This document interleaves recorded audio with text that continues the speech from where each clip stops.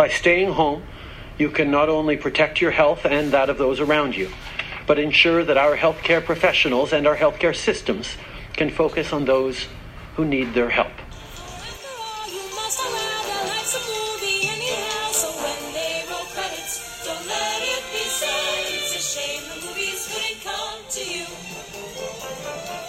Hello and welcome to Corona Movie Club, my entertainment world's answer to social isolation. So we have a schedule of movies and we're all going to watch them independently in our own socially isolated homes, and then 3 times a week we're going to get together over the internet and talk about them, just like your mom's old book club used to do. Except now there's nothing old about it because it's all over the internet and we're all social isolating so that we don't help spread the coronavirus around the universe. So we have people from all over North America who are participating, and there's going to be different people on each call from the core group. And so every episode I'm going to come in and introduce the film that we're going to be watching, as well as the names of the people that are going to be on that week's call or that episode's call, because we're going to be doing this 3 times a week. So I hope you guys enjoy. Let's go to the movies. It's something to do.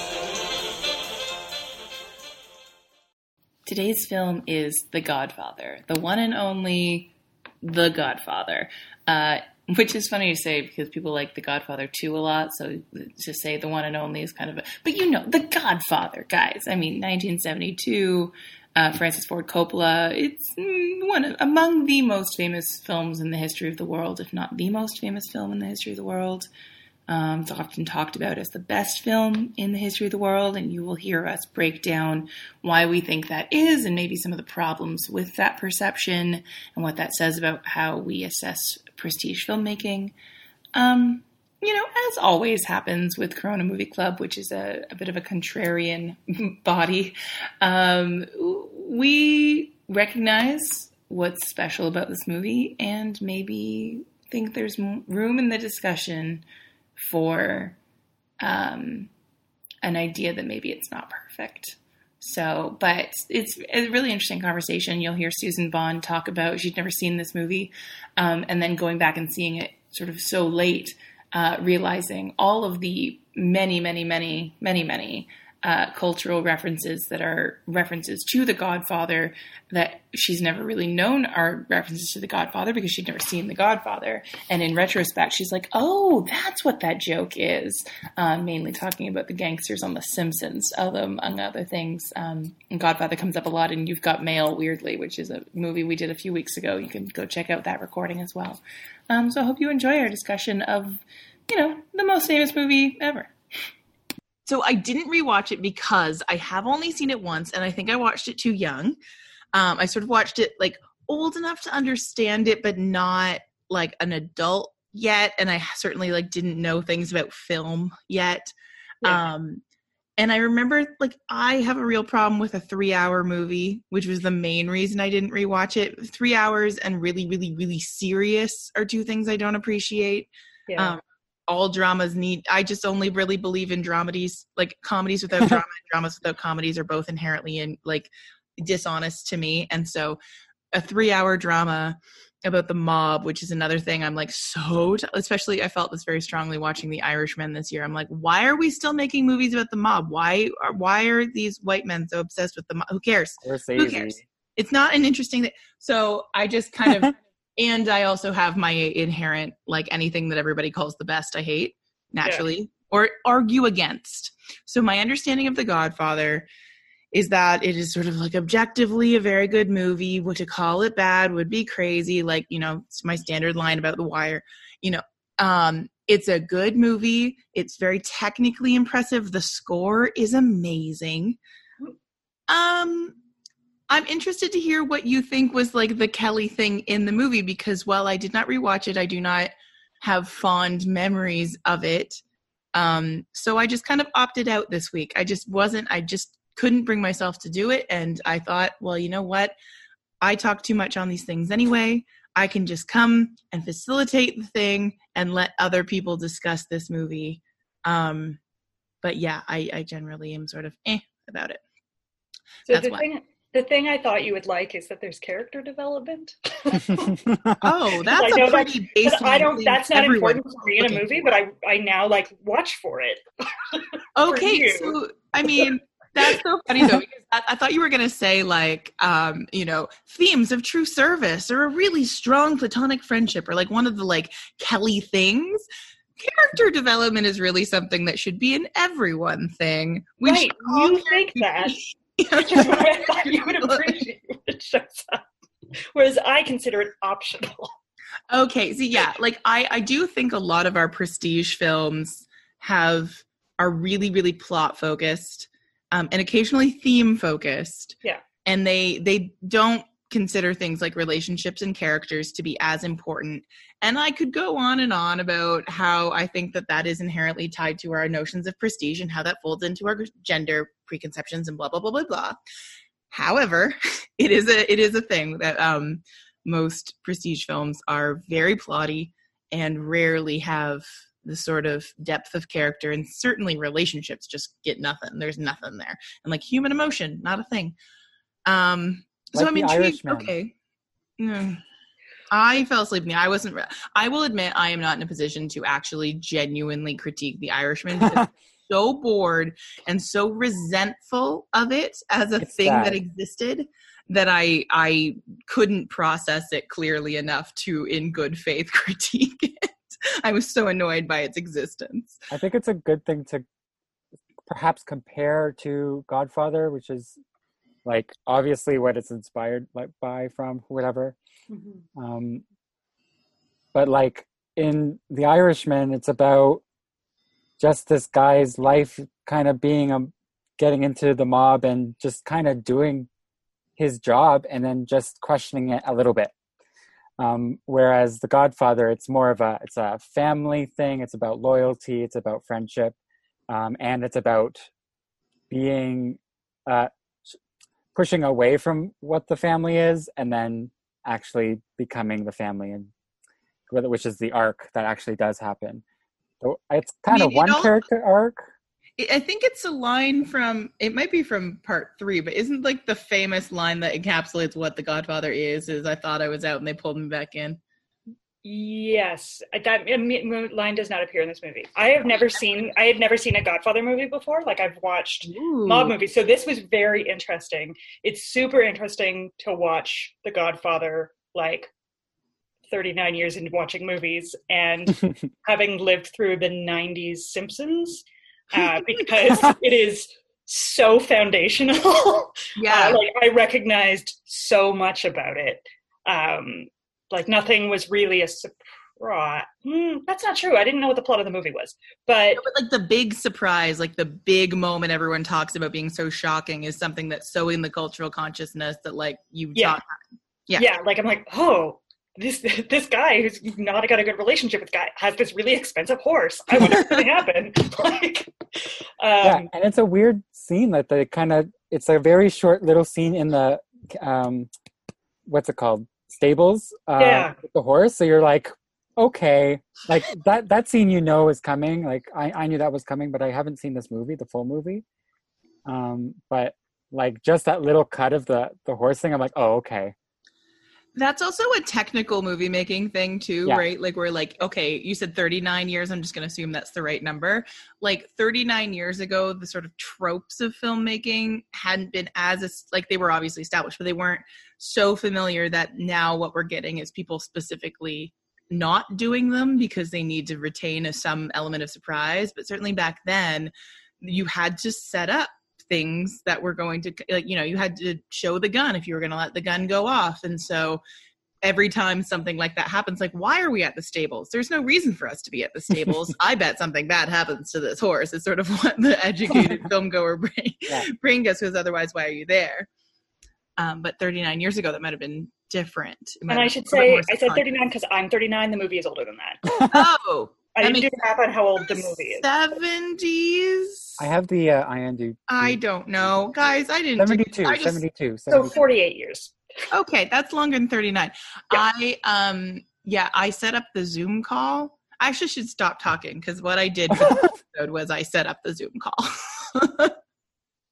That was my contribution. So Well, talk amongst yourselves. I'm just okay. going to sit here. Well, on the point of like setting up a moment or setting up a big thing, like the whole when he goes to Sicily and he gets this relationship and like has a wedding with this person's family, which I thought their family was part of the like this other family was part of the mob too. I don't know if they have the same name or something, but it was irrelevant. It seemed, but they set up this whole thing. I'm like, we didn't really need to see him like get to like fall in love with her or anything like that. Like we could have just came in Sicily and he's already married with a girlfriend. Like we didn't need to get the setup, but the setup is needed because of what happens. Yeah. Spoilers.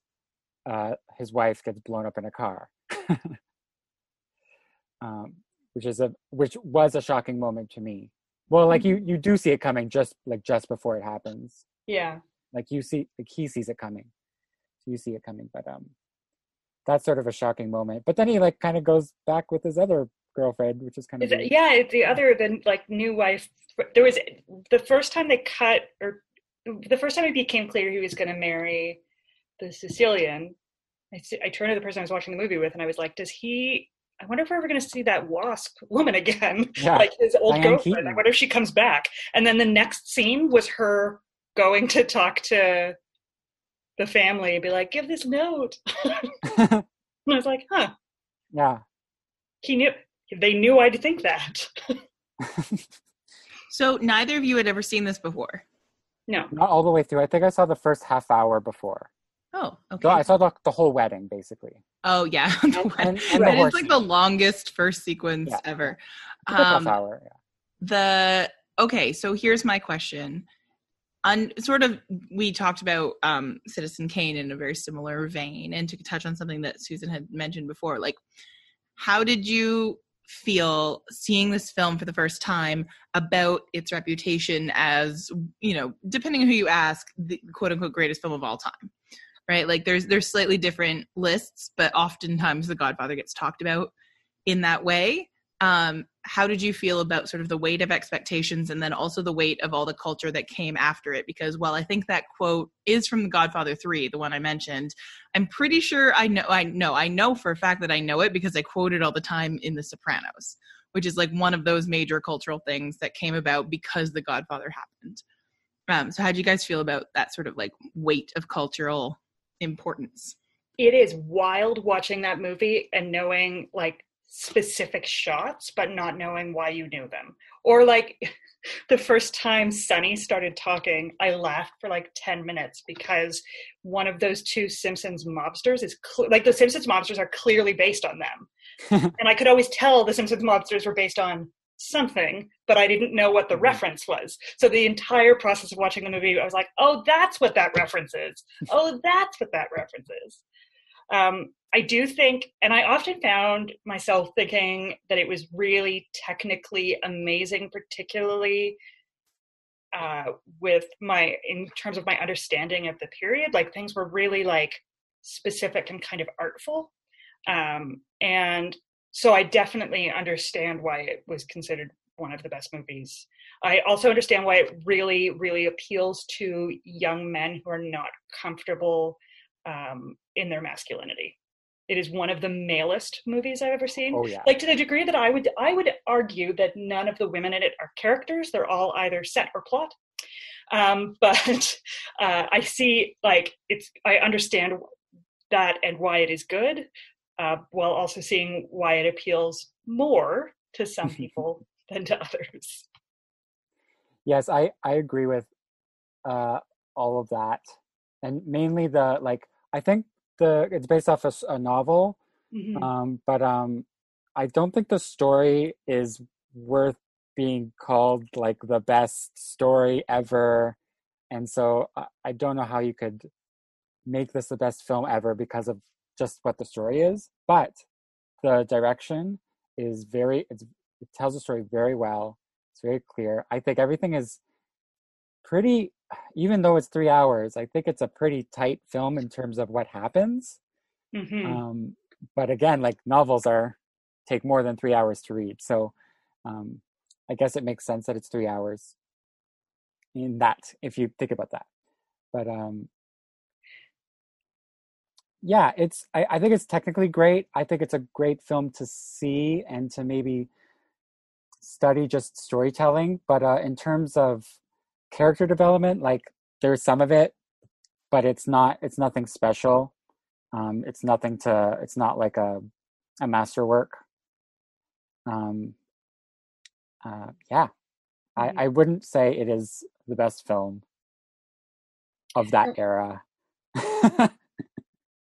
I do think that it has a lot of cultural weight, and I wonder if it did immediately, because I found myself reflecting on the like weird sort of torch handoff from Brando to Pacino as like the like heartthrob method American actor. I felt that like quite palpably actually. And so I wonder if that is only visible in retrospect or if it was as obvious when it came out, because Brando was clearly like heading out the door. Yeah.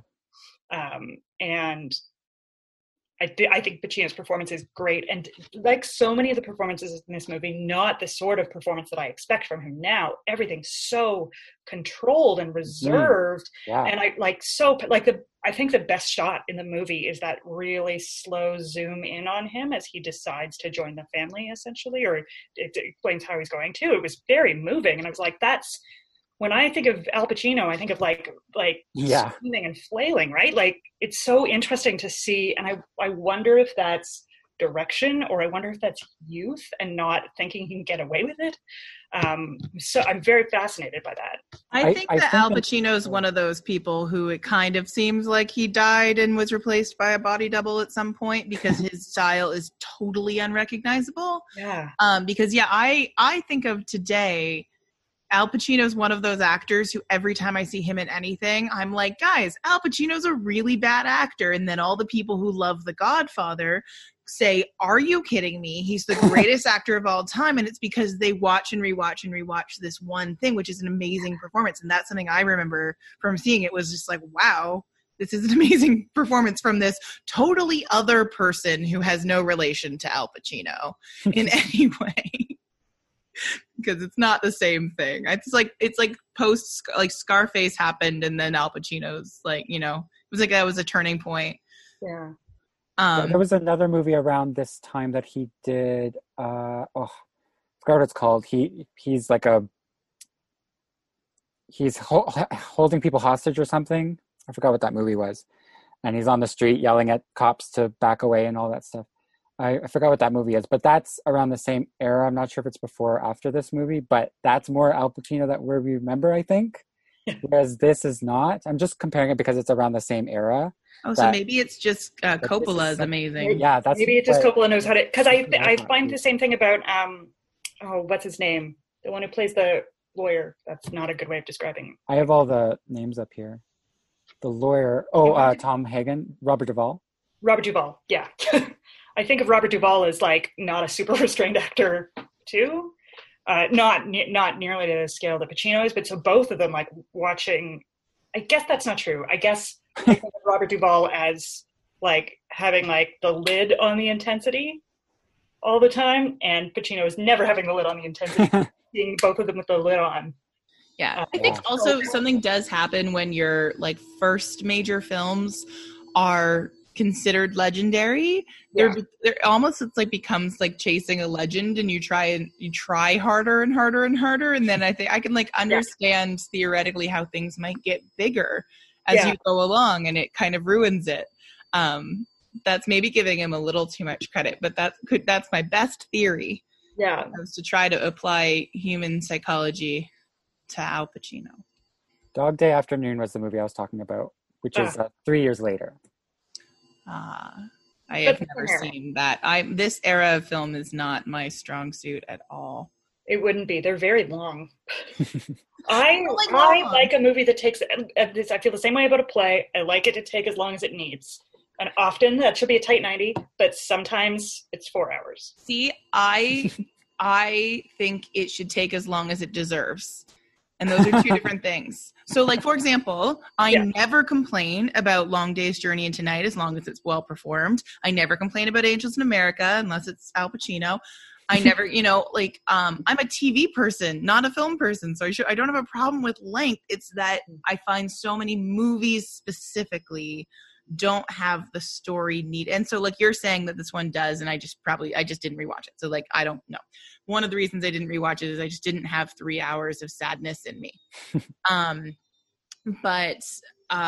if it was shorter, I might've been able to sign up for 3 hours of sadness, but while actually watching it, I'm not going to say that it being 3 hours is a detriment to the film, the way I do think it is a detriment to The Irishman.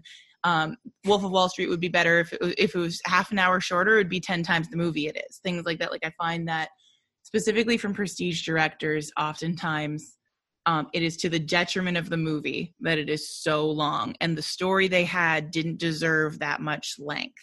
The example I always think of is Brokeback Mountain is 20 minutes too long, and it's based on a short story. And it's a short story, not a novel. So just make a short story movie, not a short movie, but like a 90-minuter, A Hobbit. Yeah, exactly. Right. That was one book that they made 3 movies. Like, know how much story you have and take that amount of time. And I find that a lot of filmmakers, and it's always freaking drama filmmakers, sometimes fantasy, but like it's never comedy people, except for Adam Sandler and Judd Apatow had like that era of like weirdly long movies. But for the most part, people in sort of more fun genres know to not take extra time, but it's this idea of just like, you somehow deserve 4 hours of my time. You have to earn it. Because I don't have a problem with Annie Baker taking 4 hours of my time, because she earns it every single time. So I don't know. I don't know if that's a valid criticism of The Godfather. It was just a deterrent for me in this particular case. You definitely have to be in the mood for this movie. Yes. I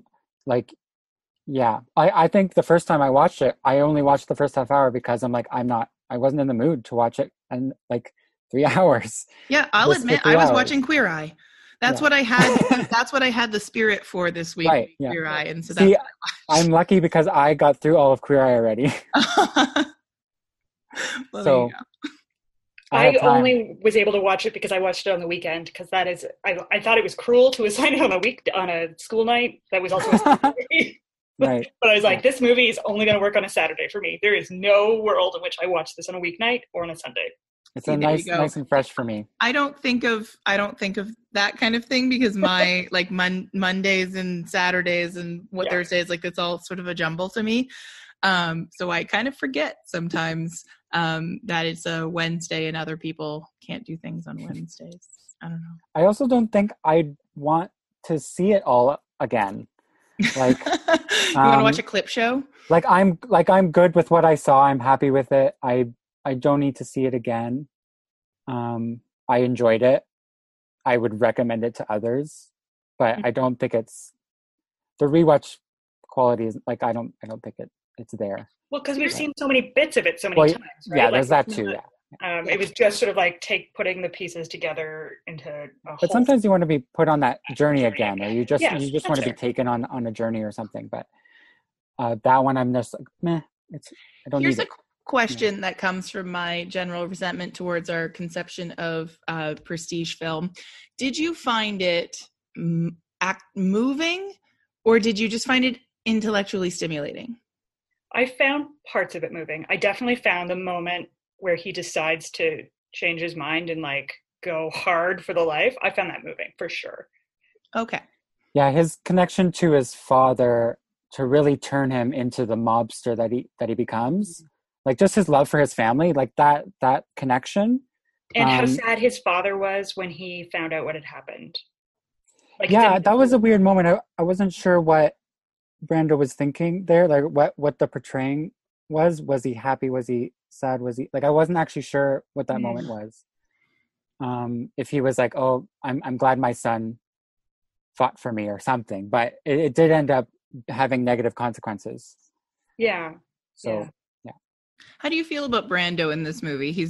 It's a good performance, but he's also really doing a thing, you know?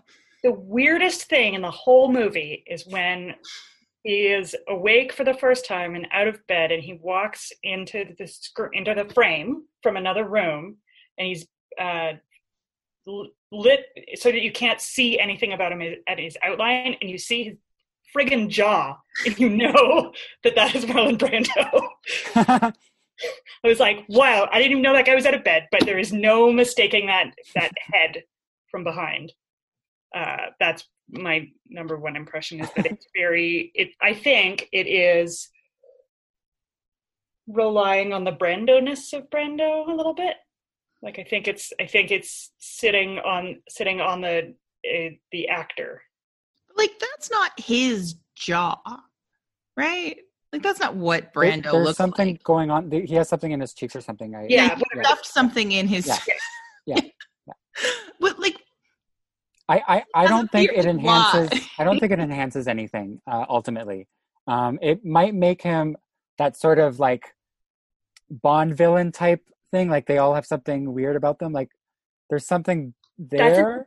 That's another thing that's totally lifted from this movie, I think. The cat thing. Like the cat. Yeah. I was like, Oh yeah, the Dr. Evil's cat is 100%. Yeah.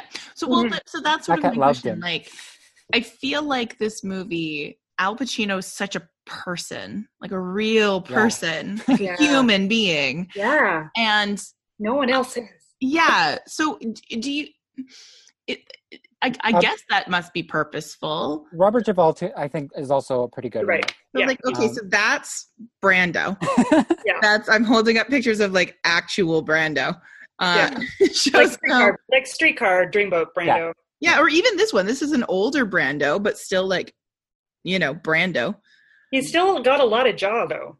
It's not as much as it is in The Godfather. But I mean, I would say he has a strong jaw, Yeah. not a gigantic jaw. Fair. But I think it's part of the weird handoff of like, I am no longer handsome. Here, Al Pacino, you be handsome now. you be the handsome actor, the handsome American. Oh yeah.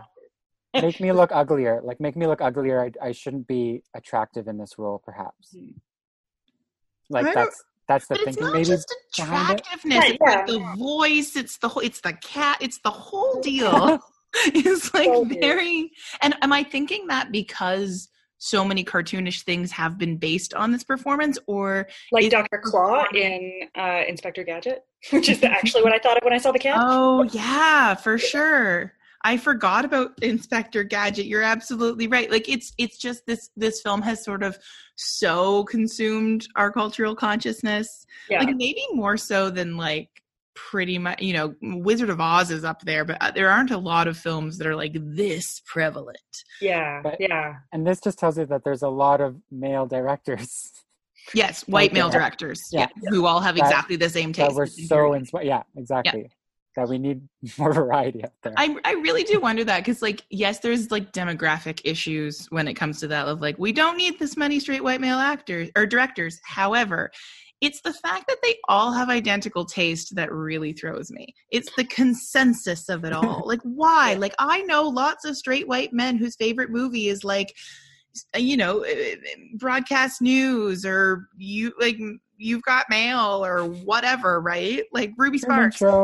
Exactly. There you go. Tons of them, actually. The Truman Show, that's like a relatively popular one. But like, why with the identical, like, what's with this consensus of like, this is the greatest movie of all time? It's cool. Is it? It is cool. It is cool. And I wonder is that like the lack of emotionality, that sort of removed factor? Is it the color tone, that like sepia thing that's happening? It's being in a gang. It's about a brotherhood. It's very about masculinity too. Yeah, like it's the text, not just the contents, right? It's about like what being a man is. Power, getting you the women. I don't know. Ugh. Yeah. So it's responsible for all the bad shit. Like it's destroyed our sort of like My Girl destroyed the bees.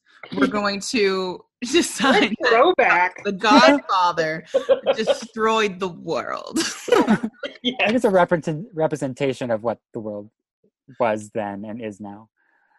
So, I just couldn't take it. I'm glad you guys watched it. My decision not to rewatch it is not an indictment of it. I didn't have it in me. I understand. I also that. didn't rewatch To All the Boys I've Loved Before, if that helps, and that's a much easier watch. Yeah. But I'm I'm tired. I rewatched Uncut Gems for this. Ooh, that was I really didn't want to. I was like, oh, it's been 2 or 3 weeks, but I really want to critique it the bad way I want to. Well, Uncut Gems is tricky because it's so fresh and it's so the people who loved it so hard that you almost want to arm yourself as much as possible to be able to argue with them. Whereas I have no real desire to argue against The Godfather. I've spent so much of my life, I have this not anti-Wire, but this calm down about the Wire stance. And because I've had this stance, I have had to spend so much of my life talking about this stance. Yeah. And it's exhausting. So I don't want to come out hard against The Godfather. It just doesn't sound like a fun way to live my life.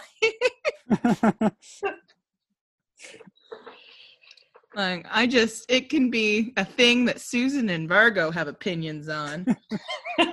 And I'm just going to ask them a bunch of questions about whether, in fact, it's good. In fact, it's good. Yes, it is one of the inarguables. But within the inarguable, let's all reach the consensus of it's a good movie. Now what? Is sort of my opinion on the greats. Yeah. That score, though. It's very Shakespearean, too, I would say. This film, very Shakespearean, the revenge kind of, this is just the revenge entertainment type of thing that's going on, which is the main entertainment perhaps of it is just the mobster quality of it, even though underlying is just the family drama, perhaps. I hate mobster stories. I think The Sopranos is a really special show, but I just am so bored of mobsters. I don't care about the mobsters. They're all villain. They're not good people generally. Yeah, what was interesting about The Sopranos was the way that it discussed the idea of can someone be a good person and what can the audience believe in them and how do we make excuses for bad behavior, and that was kind of what it was about. It was a commentary on our cultural obsession with bad guys and mobsters and that sort of thing. I do have a hard time with I think that's what this cool was, though. And therefore, I think that's what this movie was too, though. It didn't comment on it too much. They didn't question stuff themselves, but they had a code. They had the mobsters met all together. They were trying to be diplomatic after 2 sons have died in 2 different families. So there's this code that happens, and then when someone breaks it, then it's an excuse to kill more people. Right. So still, they're still mobsters. There's also the result is always criminal. Tell me if I'm wrong, but I seem to remember one of the things I did like about this movie is that it's treated with real sadness the fact that Michael ends up back in. Yeah. Yes. That's what I was saying. That was the other thing that I found moving was when Papa wakes up and realizes that Michael has made that choice. Yeah, because I think that from a point of view thing, if you treat Michael's journey with real sadness, it undermines the mobsters are cool thing, which I think maybe might be less a thing in The Godfather and more a thing in the reaction to The Godfather and therefore the things that came after The Godfather. I all the people who misunderstood what Fight Club is about and then made their own movies. Or misunderstood what The Matrix was about and then made their own movies. That's maybe more the issue. It's not The Godfather's problem. Yeah. I think Coppola has that message there. It's just too subtle for a lot of people to catch it. It is Diane Keaton is his wife ends up being his final wife. They don't get married yet. I don't know what happens there. Kids, I think they must be married. Yeah, because they're very Catholic. Okay, yes, but at the very end, the very beginning, is them talking about my father kills people, but I'm not like them. Yeah, and then later on, she's asking him, did you kill Mhm. your sister's husband? And he lies. And then she accepts it for a moment, and then other people come into the room while she's out of it, and the door gets closed on her face, basically. Mhm. And the last image, I believe, is her face being like, no, he's one of them now. He's the top. So what you're saying is, I think obviously making it more obvious Coppola's criticism of this world would make the film worse. But by not making it obvious enough, he's risked people just thinking it's cool. No, I don't think it's his fault. I think it's the audience's fault. Okay, but this was an interesting conversation I remember having with Kat Sandler when Bright Lights came out. Have you I both saw seen that. Bright Lights? Okay. I saw it, yeah. Bright Lights, for anyone listening, was a play. It was like a funny comedy about a self-help group who of people who'd been abducted by aliens. But the whole thing was sort of an analogy for larger issues. But it was one of those Rape things culture. yeah, if you want to spoil it, yeah, sure. Sorry. But yes, it came out sort of after the Ghomeshi thing and all that stuff. But it's one of those, it's never explicitly stated, but I came away from it feeling like, oh, that was absolutely unmissable. But then about half the people I spoke to completely didn't, they were just like, that was fun. And just, it went totally over their heads. And then this conversation for like a year afterwards became like, okay, if she rewrites it, does she make it more explicit? It makes it a worse play, but to not understand it means you're not seeing the play for as good as it actually is. Hmm. And it's sort of this weird thing. And I generally would prefer that Coppola not make it more explicit, but I do think that we've had this whole sort of like cultural phenomenon that's followed The Godfather that really was started with The Godfather of just mobsters are cool. They're like, as Susan was talking about, like the ideal of manliness and all that nonsense. And like, you know how Like there's like a responsibility. yeah, like a bunch of guys think Don Draper's cool. And that always like freaked John Hamm out. He was like, every time someone on the street came up to him, it was like, Don Draper's my idol. He'd be like, I'm scared of you now. I'm leaving. Yeah. I don't know. Is it artists' responsibility in some way to make sure their work is understood, or can you just put out what you put out, and if bad consequences come from people misunderstanding your work? I think if a majority of people misunderstand it, you can clarify that publicly afterwards. But I think It's like get Coppola on Twitter. You also have to this like, is what The Godfather's about, guys. yeah. You also have to imagine that your audience is intelligent. That's true. It would be a worse film if it was more obvious. Is the trick? Yeah. Yeah. It's not super subtle. Like it's not, obviously it's not blatant, but it's not Hidden. hard to find. Like if you're looking for it, it's there. And it's like I've heard about writers talk about perspective in their writing, and just how sometimes we go along the story with the one perspective, and at the very end we finally get someone else's perspective, and it completely changes the whole idea of what you saw. Mm-hmm. So that's sort of what I think was done here. But even though like she had a build up, I think she had a few things in between there. She had like a beginning, middle, and end, if you will, but it's still 5 minutes of an arc for her. Oh, for Diane Keaton. Yeah, like she has the little wedding scene, and then she has the little letter scene, and then the scene at They the have end. the date in the hotel where they're having lunch and one of them sitting on a bed, or having dinner and one of them sitting on a bed before he goes away. Yes. Why don't I remember the scene? I just saw this movie. Because it was 3 hours. That's why. That was it was not a prominent scene. It's just like her fourth one. Okay. Can I tell you the cultural reference to that door closing scene that's my favorite and is the one that I thought of immediately? Yes. The end of Dr. Horrible's sing-along blog. Oh, It's a direct reference to it. I mean, it's so clear that I didn't know it was a reference to anything at the time. It's like such good visual storytelling, but it is like obviously a reference. yeah. Yeah, it's one of those movies. You don't have to be like like You've Got Mail specifically references The Godfather over and over and over again. But you don't like it. It's one of those movies that I don't even think everyone who references it necessarily knows they're referencing it. They've just seen it so many times. Like lines of dialogue from A Few Good Men have worked their way into my standard like vernacular because I've seen it too many times and it's just in there now. And I think some filmmakers do have that with certain movies where it's just kind of in their vocabulary to put Godfather-ish stuff in.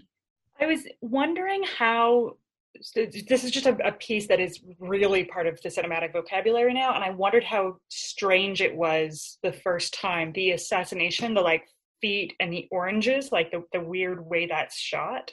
It is weird, it's now shooting that or like direction that means someone is being assassinated, but I just wonder how that played the first time. I'd be curious to see that scene. And The Godfather is one of those texts that I imagine if you put that into Google, someone wrote a paper about it.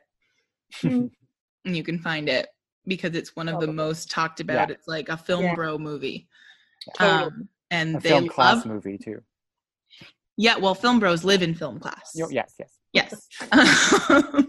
It's their natural habitat. That is their natural habitat, yeah. Talking about color corrections, like really their thing. But I'm sure someone has, because it is like hyper analyzable and hyper analyzed. Someone has probably. I would say the gunshots are really great special effects. Like the filmmaking was like the best of the era, I imagine. There were shots in the face that we see, tons, like the big one at the causeway where he gets shot like 1,000 times. Like that's a feat in just technicality, getting that right and all that. Okay, but that's subtle, and it wasn't. They're all treated as just like if you watch The Irishman recently, they were treated like some of those deaths where it just kind of happened and they go off. And it wasn't a big, like, there wasn't like intense music or like, I don't know, just it's more a quiet thing. It's more natural, I guess, if you will. Okay. Closing thoughts about The Godfather. And your closing thoughts need to carry the weight of cinema history on their back. It's a very good movie. I recommend seeing it at least once. Yeah, worth a watch. It's worth a watch because you really don't understand The Simpsons until you've seen it.